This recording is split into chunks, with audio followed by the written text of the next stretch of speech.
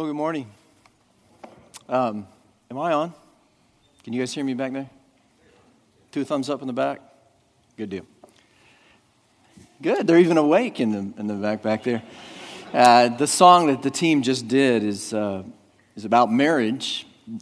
Told Daniel it was a very appropriate song to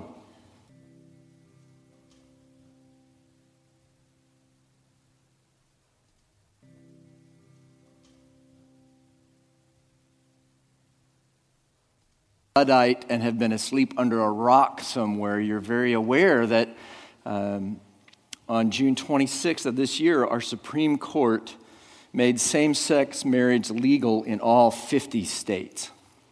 Now, I am a reformed engineer, and graphs and charts are part of my love language. So let me see if I can explain this one to you. I know it's hard to see because of the scale of it. But it starts in 1996 and goes until 2015, and it charts essentially people who think that same-sex couples should have the same rights as traditional marriage. That's the dark line. People that agreed in 96 was 27% of our country agreed, and 68% disagreed, thought it should not be valid. And you can see, hopefully you can just see the trajectory of it. We get to about 2012 and it evens up. That's when our president came out in favor of same-sex marriage for the second time. And then now, after the Supreme Court decision, we're at 60% of our country believe that same-sex marriage should be valid, and 37%, according to Gallup's poll, believe that it should not be valid. You can see the real trajectory change is in the last 3 years. Look at that, in the last 3 years, how that gap has changed. What's behind the rapidity of this progression? Especially, what's the thinking behind it? And in order to encapsulate what I think may be typical of the thinking behind this, I want to turn to that well-known philosopher and theologian, Brad Pitt,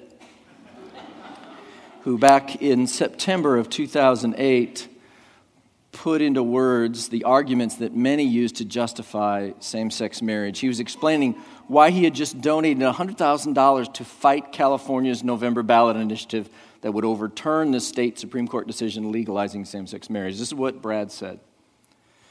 Because no one has the right to deny another their life, even though they disagree with it. Because everyone has the right to live the life they so desire, if it doesn't harm another. And because discrimination has no place in America, my vote will be for equality and against Proposition 8. So, really the bottom line for many people is, if it does no harm, then what's the problem with it? No less a political conservative than former Vice President Dick Cheney has said. This is what he says. He has a gay daughter. He says, with respect to the question of relationships, my general view is that freedom means freedom for everyone. People ought to be free to enter into any kind of relationship they want to. So you're free to do as you please as long as no harm is done, right?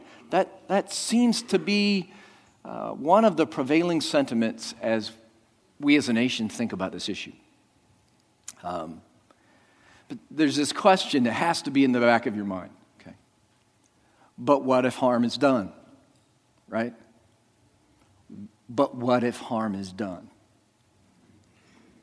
In June of 2002, the Synod of the Anglican Diocese of New Westminster authorized its bishop to produce a service for blessing same-sex unions.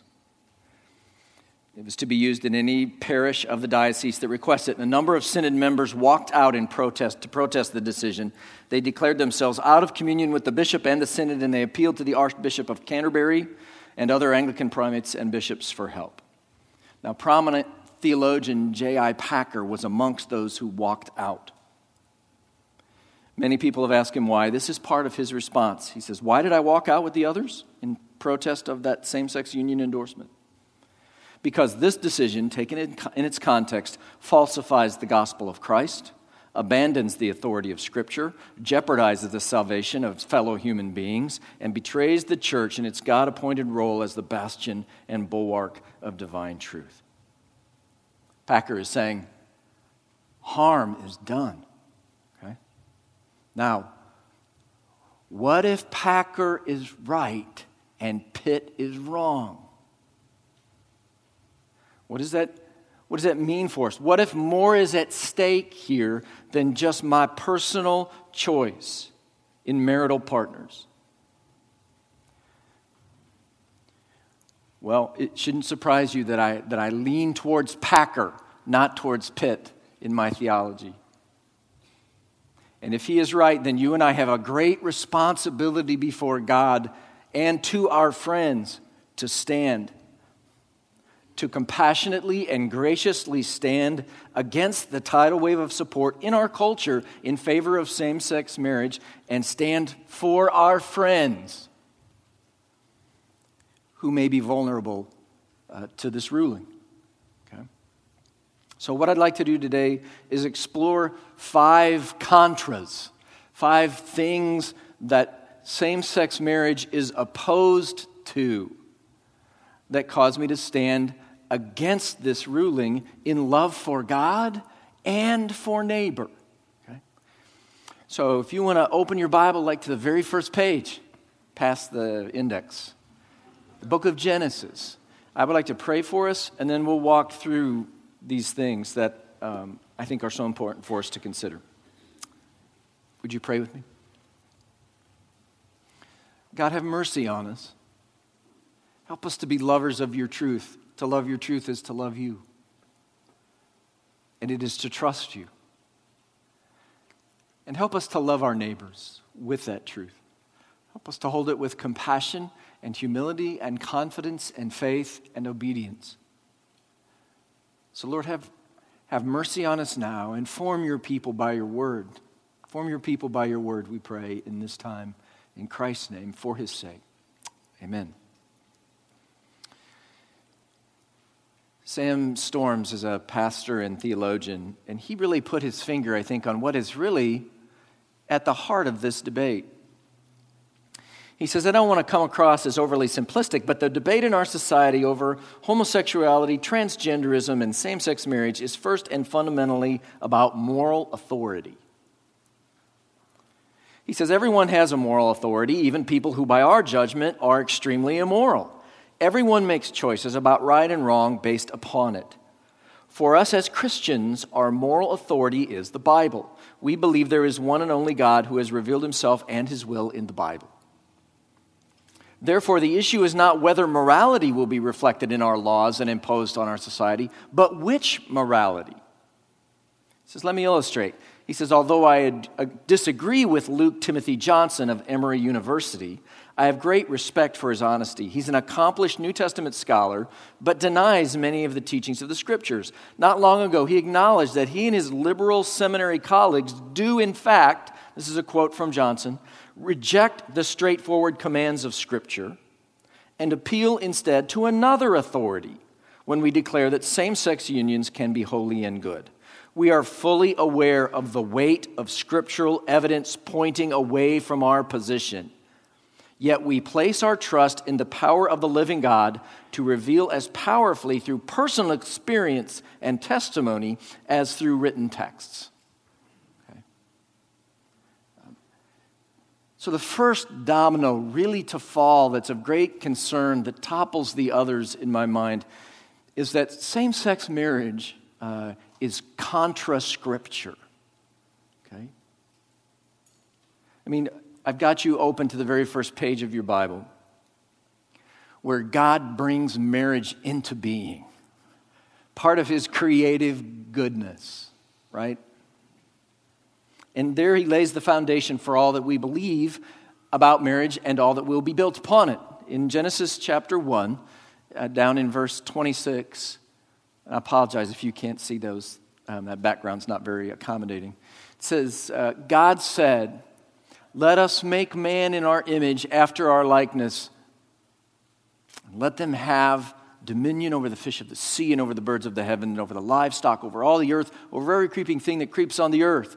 So God created man in his own image. In the image of God, he created him. Male and female, he created them, and God blessed them. And God said to them, be fruitful and multiply and fill the earth and subdue it and have dominion over the fish of the sea and over the birds of the heavens, over every living thing that moves on the earth.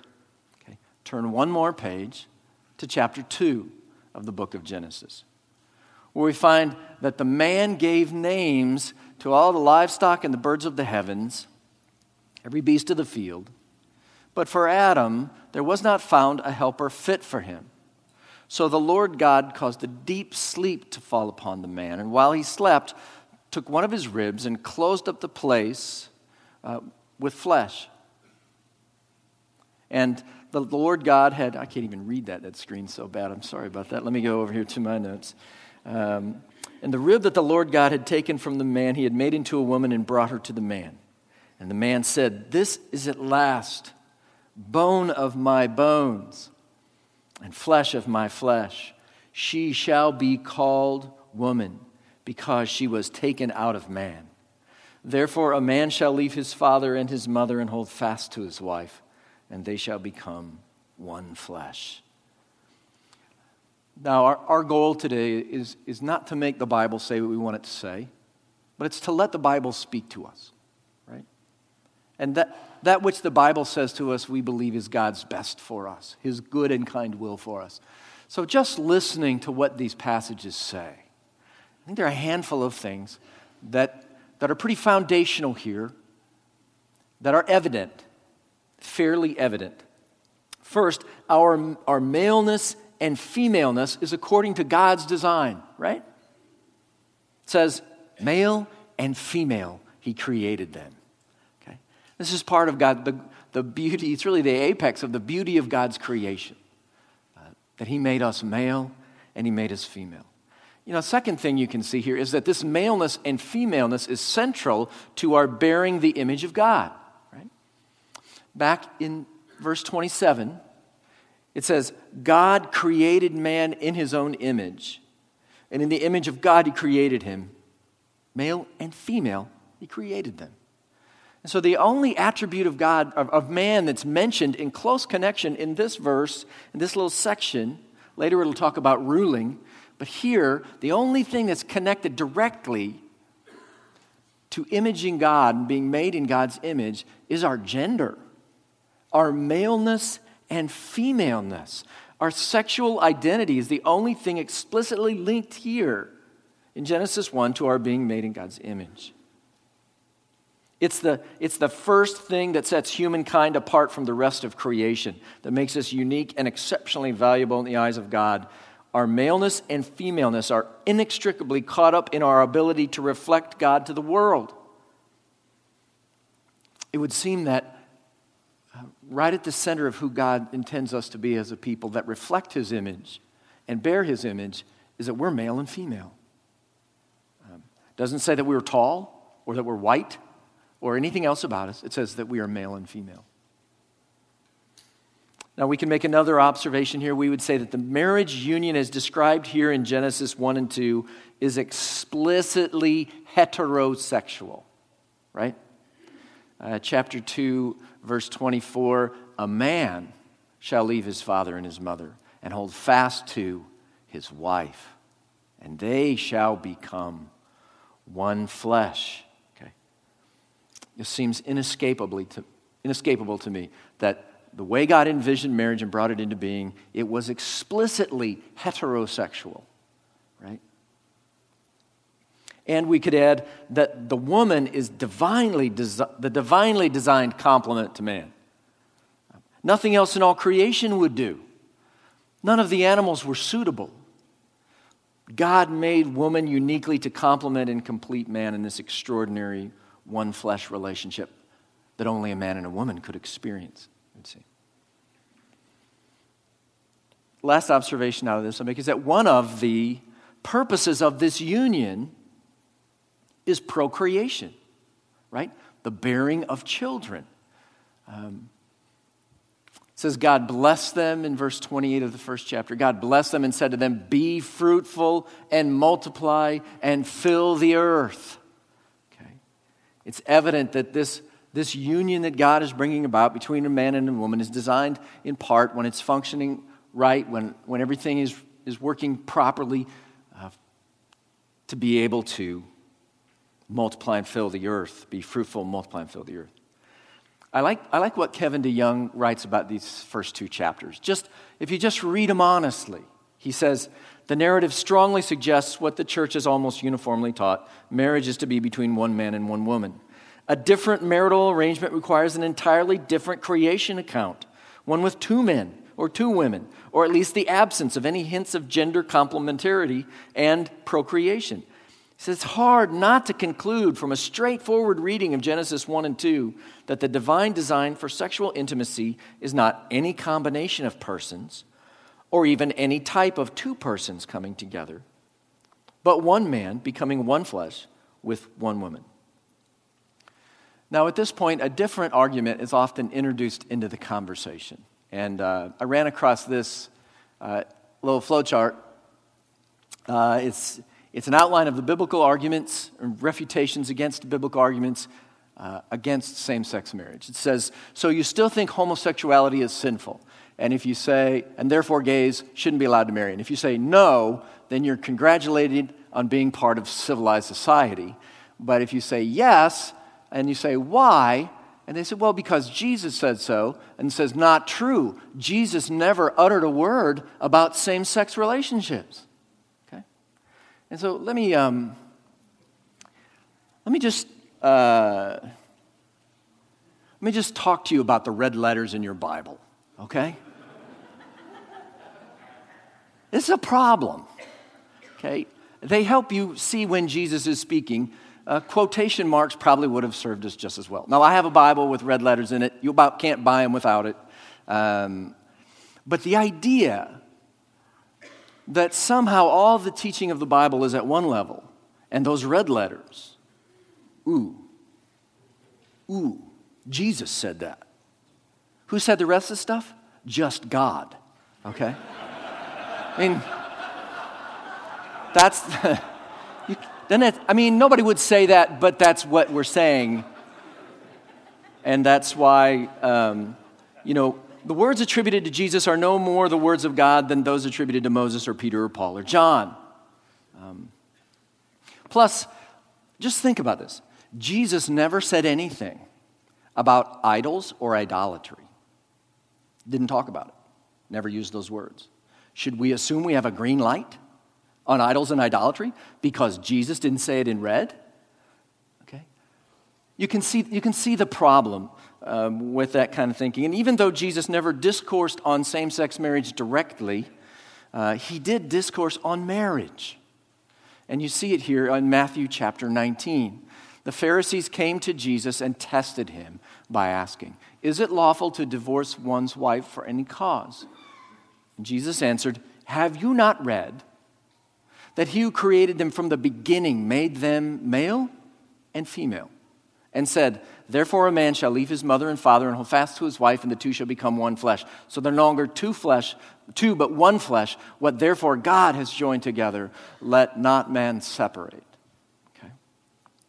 Clearly, Jesus is referencing and embracing as foundational the teaching we just looked at in Genesis, that marriage is between one man and one woman, and Jesus here asserts that it is for a lifetime.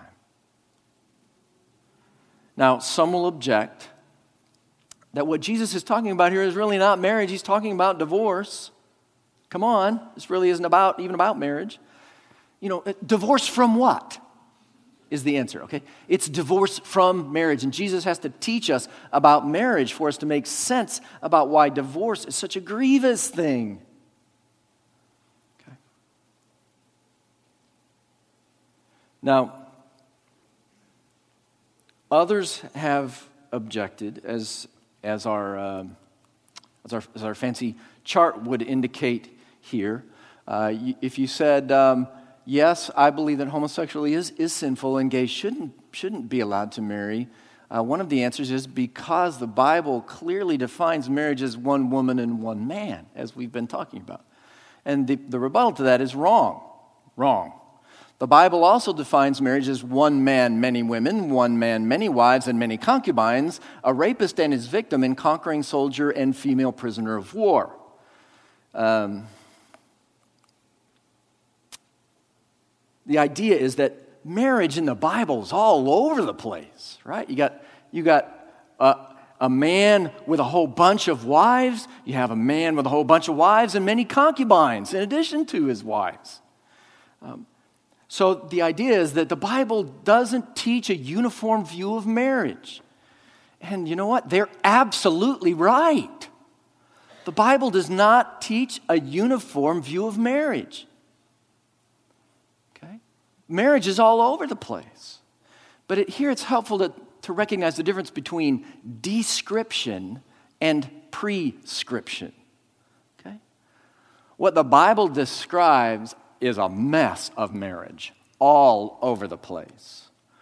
I would assert that what it prescribes is one man, one woman for a lifetime. Okay? It's describing stuff all over the place. It doesn't have a uniform description, but anytime the Bible endorses or commands us about marriage, it's always in the context, as far as I know, without any exceptions, a man and a woman in a marriage relationship. Okay? So there's a difference between description and prescription, between marriage in the Bible not being described as uniform and there being no prescribed norm.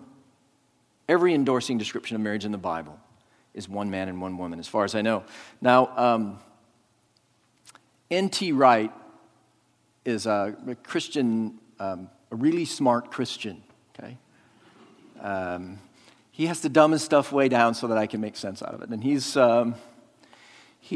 right. He's talking, they've asked him what he thinks about same-sex marriage. It's interesting. He says, with Christian or Jewish presuppositions, or indeed Muslim, if you believe what it says in Genesis 1 about God making heaven and earth, and the binaries in Genesis are so important. I told you he was smart. That heaven and earth and sea and dry land and so on, you end up with male and female at the end of all that. It's all about God making complementary pairs which are meant to work together. The last scene in the Bible is the new heaven and the new earth, and the symbol for that is the marriage of Christ and his church. It's not just one or two verses here and there which say this or that. It's an entire narrative which works with this complementarity so that a male plus female marriage is a signpost or a signal about the goodness of the original creation and God's intention for the eventual new heavens and new earth. He says that the whole Bible, the narrative of the whole Bible points to this. And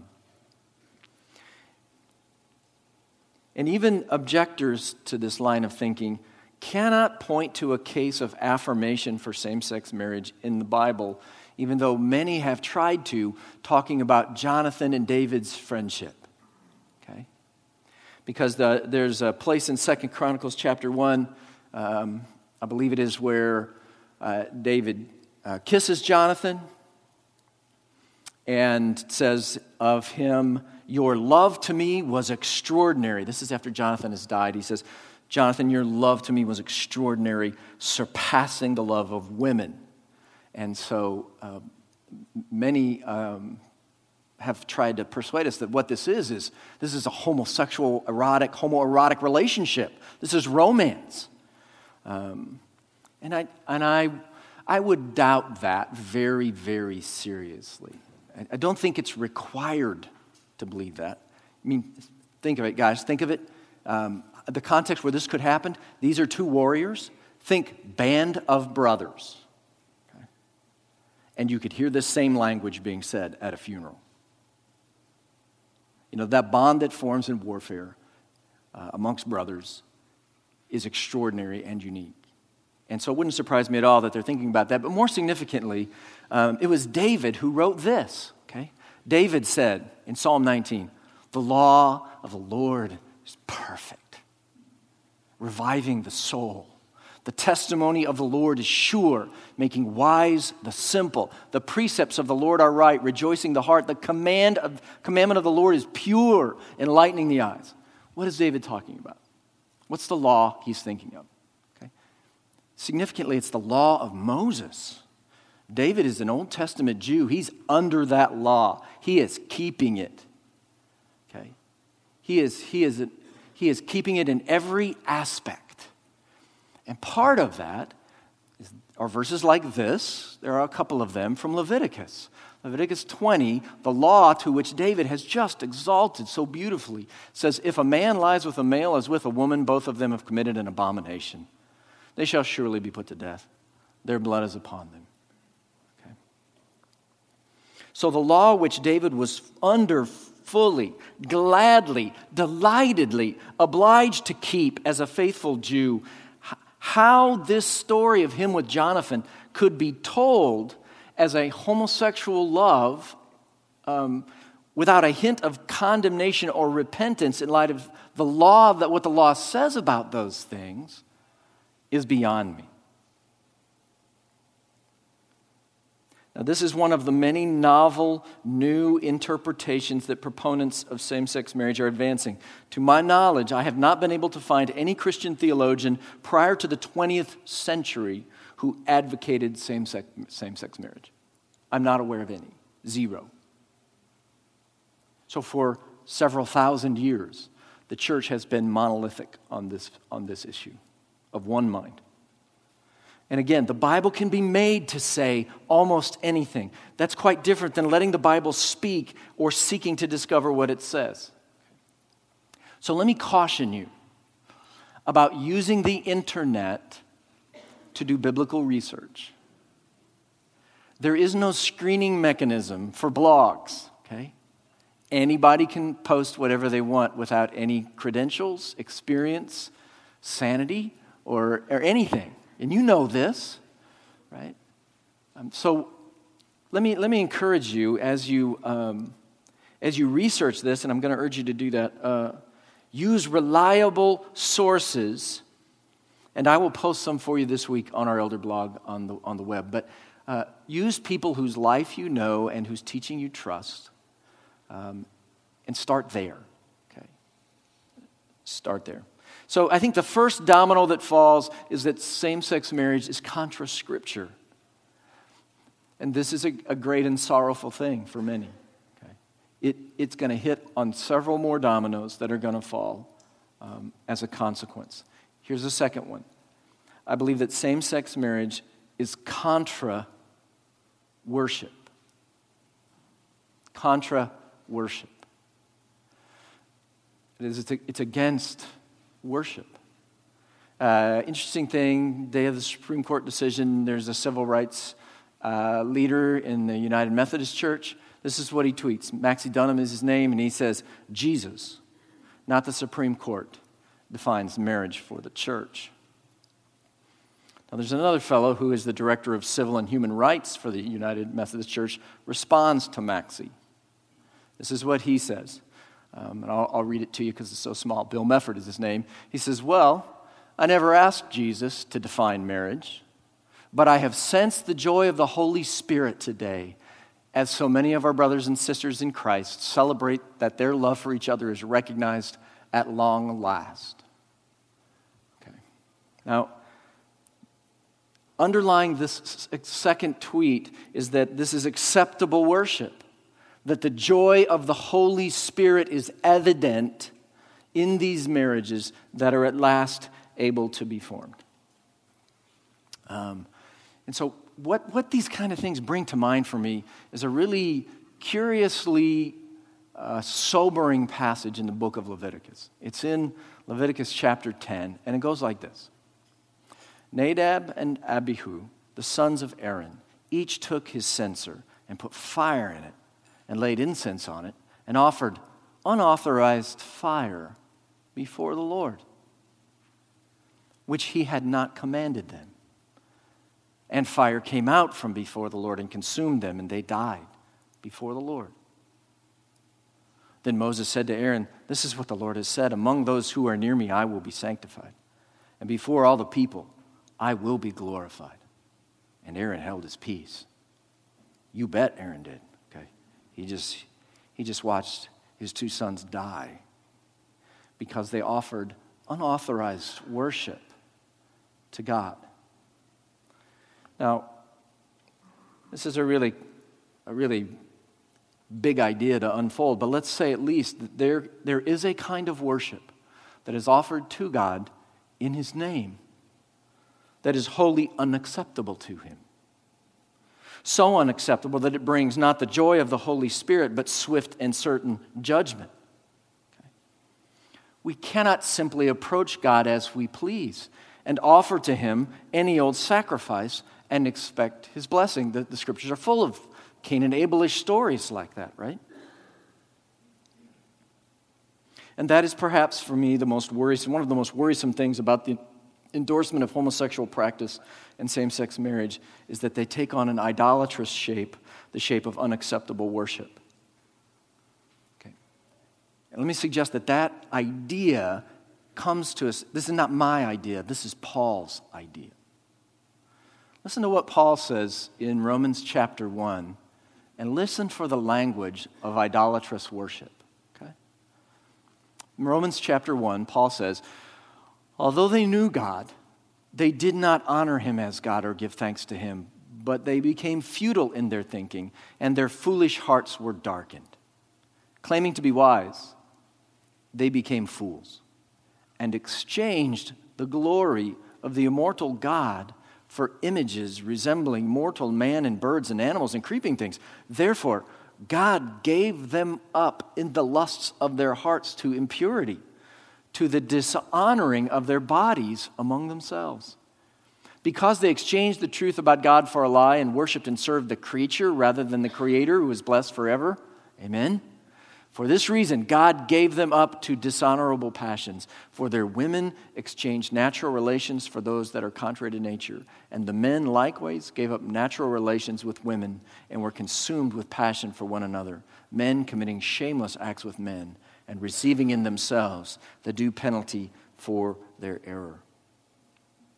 Now, can you hear in Paul the intertwining of idolatry and sexual immorality?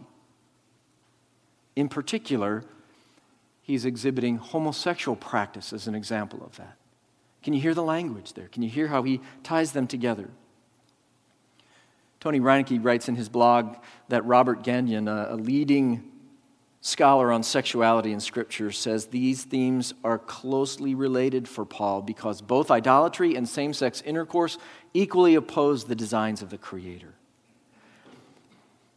Gagnon sees several strong connections that link Romans 1 to the creation account in Genesis 1 and 2. Pagan idolatry is twisted because it is the act of rejecting the Creator and replacing worship of Him with a worship of what He has made. Similarly, homosexual acts are twisted because they reject God's natural design for human sexuality. Thus, homosexuality and idolatry are related. Both are evidence of a twisted distortion of God's design for men and women. Both dehumanize men and women. Both are rooted in a rejection of the Creator. That is to say, the distortions of idolatry and same-sex intercourse are foremost rooted in a worship disorder. See, same-sex marriage in a terrifying way is contra-worship. It is offering a strange and unauthorized fire to the Lord. And when God is not worshiped rightly, He is robbed of His glory, and we of joy as God releases us to the consequence of our choices. Now, it's important to realize what John Piper wrote, I think is really helpful, that God does not forbid sexual sin because He's a killjoy, but because He opposes what kills joy. He's not a killjoy, but He opposes what kills joy. And so we are faced just purely secularly thinking, just observationally thinking with these kinds of tragedies and sorrows that are following those who are entering into same-sex marriages. In almost every country where it's legal, same-sex marriages end in divorce at a much higher rate than in unions with a man and a woman. A study found that male couples in Sweden were 35% more likely to divorce than heterosexual couples. And lesbian partners were over 200% more likely to divorce. Whether the couples had children made little difference in the relative rates. The first study on same-sex couples with civil unions began in 2000 in Vermont. Research found that 15% of straight husbands said they'd had sex outside their relationships, compared with 58% of gay men in civil unions and 61% of gay men who were partnered but not in civil unions. See, because same-sex marriage is contra Scripture, then it's contra worship. And it's contra joy, ultimately. It robs people that we love and care about deeply of great joy. And that leads me towards the third contra that I'll mention to you. It's contra, same-sex marriage, I believe, is contra love. And that sounds really odd at first, because that is what those of us who oppose same-sex marriage are accused of, and tragically many of us are guilty of, but not necessarily so. Julie Rogers is a blogger who recently left Wheaton University and joined those who endorse same-sex marriage. She says, "I've been increasingly troubled by the unintended consequences of messages that insist that all LGBT people commit to lifelong celibacy, abstain from sexual relations." She says, no matter how graciously it's framed, that message tends to contribute to feelings of shame and alienation for gay Christians. It leaves folk feeling like love and acceptance are contingent upon them not gay marrying and not falling in gay love. When that's the case, when communion is contingent upon gays holding very, very narrow beliefs and making extraordinary sacrifices to live up to a standard that demands everything from an individual with little help from the community, it's hard to believe our bodies might be an occasion for joy. It's hard to believe we're actually wanted in our churches. It's hard to believe the God who loves us actually likes us. And while I think there's much to learn from the closing statements that she's made there, again, Robert Gagnon responds to her. He worked with her at one point, and he responds this way.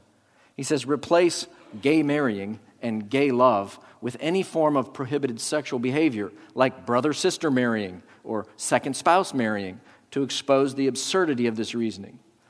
See, the church manifests the love of Christ precisely in not allowing people to engage in self-dishonoring, shameful practices that God abhors. Loving one's neighbor includes reproving one's neighbor, and if need be, even church discipline is an act of love. Acceptance of sinful behaviors abhorrent to God, however, is moral sloth at best, functional hate at worst.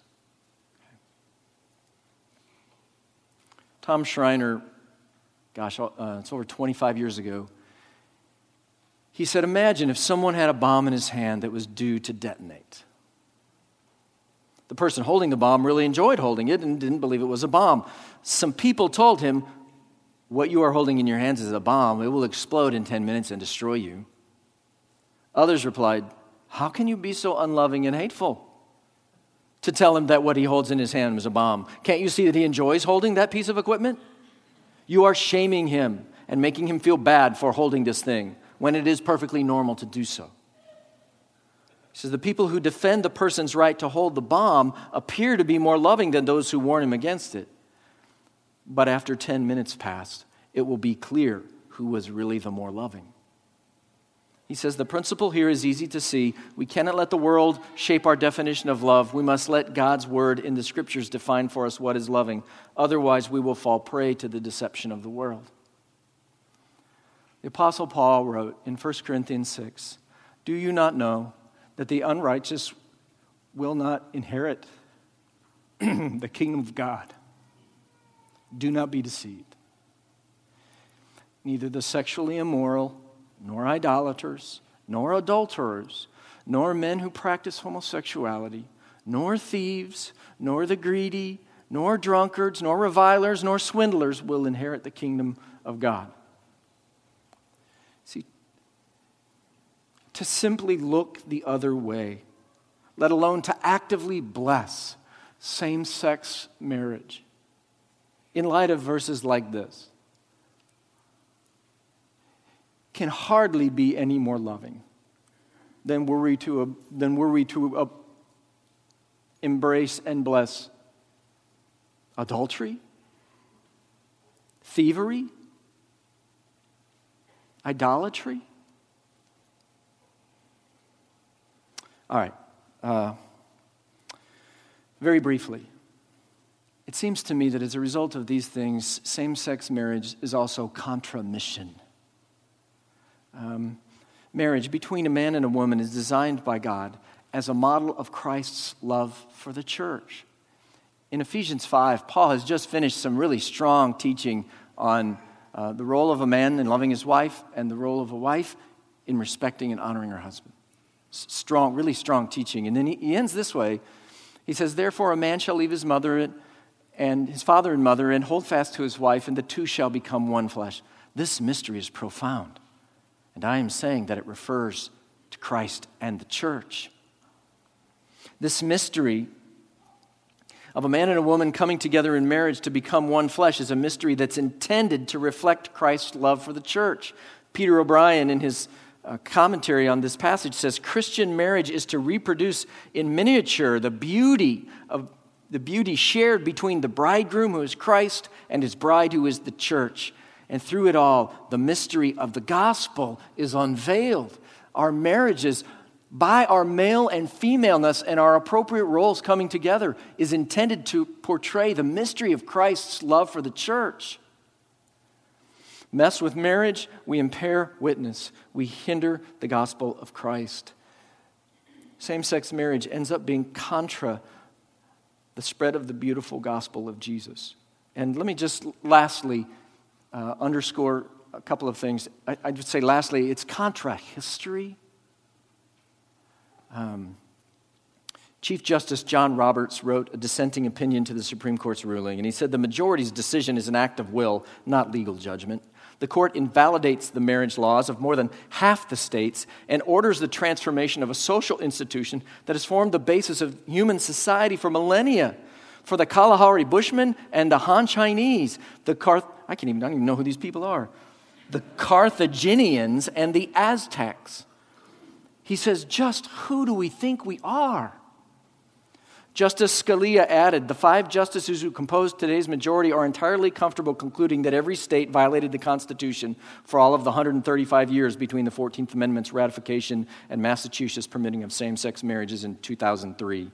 They have discovered in the 14th Amendment a fundamental right overlooked by every person alive at the time of ratification and almost everyone else in the time since. These justices know that limiting marriage to one man and one woman is contrary to reason. They know that an institution as old as government itself and accepted by every nation in history until 15 years ago cannot possibly be supported by anything other than ignorance and bigotry. And they are willing to say that any citizen who does not agree with that, who adheres to what was until 15 years ago the unanimous judgment of all generations and all societies, stands against the Constitution. Sam Albury writes, for virtually all of church history, the people of God have held that homosexual behavior is sinful. This is still the case for the vast majority of Christians around the world today. Those in the church who demand that we affirm homosexual behavior are proposing something that virtually every member of the universal church would shudder at. And the one place where this is being pushed is in the Western church, at the precise moment our culture is making this a defining issue. This should give us enormous pause. Beware of what one of my seminary friends called breakthrough theology. He had a pastor who was excited about breakthrough theology, new theology that nobody had ever thought of before. That's not a good thing. Seminary guys, if you're writing your paper and no one's ever thought of it before, you might want to rethink turning that in to Doc or some of the guys here. Okay? Yeah. Radical new theology in an area where Christian thinkers have been in near universal agreement for millennia should give us pause if it doesn't stop us dead in our tracks. Okay. So what does all this mean for us? Well, it means there's probably no closing song today. So I've gone too long. First thing it means, and we'll talk about this again next week, and I hope to talk more about what this means for us and what the shape of our hearts should be in response. But it means we should be settled in our convictions in these matters. The tidal wave of opinion shift on these matters is stunning. You saw the chart. We went from being a 2/3 majority to now being nearly a 1/3 minority. Okay. There will be tremendous pressure applied to assure that you comply with the prevailing belief about marriage in our culture. Personal pressure, media pressure, perhaps even legal pressure. That's the concern of Justice Alito. He dissented, saying, today's decision usurps the constitutional right of the people to decide whether to keep or alter the traditional understanding of marriage. The decision will also have other important consequences. It will be used to vilify Americans who are unwilling to assent to the new orthodoxy. In the course of its opinion, the majority compares traditional marriage laws to laws that denied equal treatment for African Americans and women. The implications of this analogy will be exploited by those who are determined to stamp out every vestige of dissent. You need to be firm in your convictions, and mere social or political conservatism will not prevail. I mean, we saw what someone as staunchly conservative as Vice President Cheney, his opinions change on this matter. See, if we are right and love requires truth on its side to be truly love, then our convictions must be based on the teaching of Scripture. They must be. And so this week, as I promised, I'll post some short articles that I feel like are really helpful perspectives on this. And some of our elders will probably join in that process as well. I imagine on our elder blog, on the front page of our website. If you were just going to read one little book on this subject, I would recommend this book. It's What Does the Bible Really Teach About Homosexuality by Kevin DeYoung. It's little. Look at that. It's a small book. You could read this book. And I would recommend it. On the back, Russell D. Moore, who's a really important guy, says every Christian should read this book. I think he's probably right. It's a really good book. And it simply, clearly, and honestly explains what the Bible really does say. It honors its title in that regard. But check the blog this week, and we'll post some more things to encourage you in that. You must be settled in your conviction. You must be ready to rescue those who are swept away by this tidal wave of opinion. Okay? When the President of the United States and the Supreme Court, entire Christian denominations, and a select few high-profile Christian leaders are all telling people this is a good thing. God blesses this thing. I fear that there will be many who might otherwise have stood who will be swept up in that council. And so North Wake must be a place, and you must be a people who love well. Who love well those who struggle in this area and differ from you, perhaps by their conviction. We must be a place that is so radically accepting while not being affirming. Wesley Hill writes, perhaps one of the main challenges of living faithfully before God as a gay Christian is to really believe that God in Christ can make up for our sacrifice of homosexual partnerships, not simply with his own desire and yearning for us, but with his desire and yearning mediated to us through the human faces and arms of those who are fellow believers. We must be the arms and faces for those who are swimming upstream against our culture and their desires. Many believers, brothers and sisters, who are choosing to stand in obedience to what they understand Christ is calling them to, we must be near to them and loving them well. This wisdom I'm about to share with you comes from a North Waker. Okay? They write, for me personally, My church community has been the most healing and fruit-fertilizing element in my journey with same-sex attraction. Every time I disclose it to brothers and sisters that I'm same-sex attracted and they treat me and accept me the same way they did before I told them, I am immensely encouraged to keep fighting my sin and believing that I'm in the right community. He goes on to say, the same-sex attracted will only feel safe in a church community where everyone is self-aware about their own sin and discloses it frequently. We have been rightly charged as hypocrites, and we will only minister to others well when we are acquainted with our own weaknesses and frequently confess them. You see, Paul's list of terrifying sins, right, in 1 Corinthians 6 is so much broader than homosexuality. We must lovingly address the whole list and guard ourselves and one another from them all. And we must not forget the next verse. Such were some of you, but you were washed, you were sanctified, you were justified in the name of the Lord Jesus Christ and by the Spirit of our God. See, our only hope is in Christ. And the cleansing from sin that comes from the shedding of his life's blood on the cross for our sin. It's our only hope, and it is the only hope for our friends. You know, I believe Jesus to be our supreme example in these matters. He was reputed to be a friend of sinners. And he was a friend who was glad to say, neither do I condemn you. Go and from now on sin no more. Would you bow with me in prayer, please?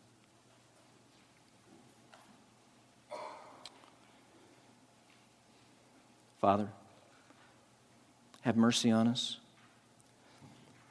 Forgive us our sins as it relates to this matter, the way we have lacked love and failed to honor and bless those who suffer and struggle in this area. Forgive us for being ignorant of your word and what it says to us about these things.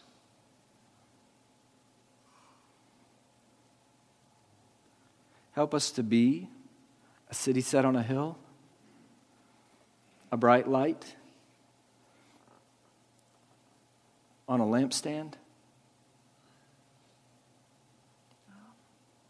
Help us to dispense grace and truth in equal portion, beautifully, lovingly, steadily.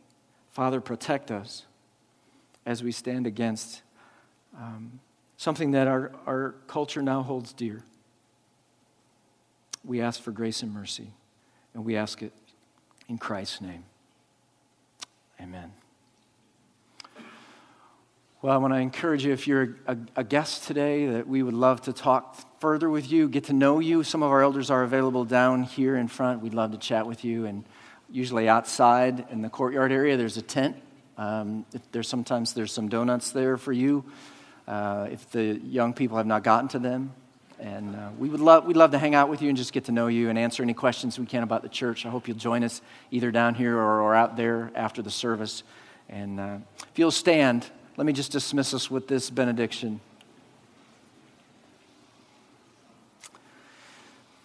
Now to him who is able to do immeasurably more than all we ask or imagine, according to his power that is at work within us, to him be glory in the church and in Christ Jesus throughout all generations, forever and ever. Amen. You're dismissed. Have a blessed day.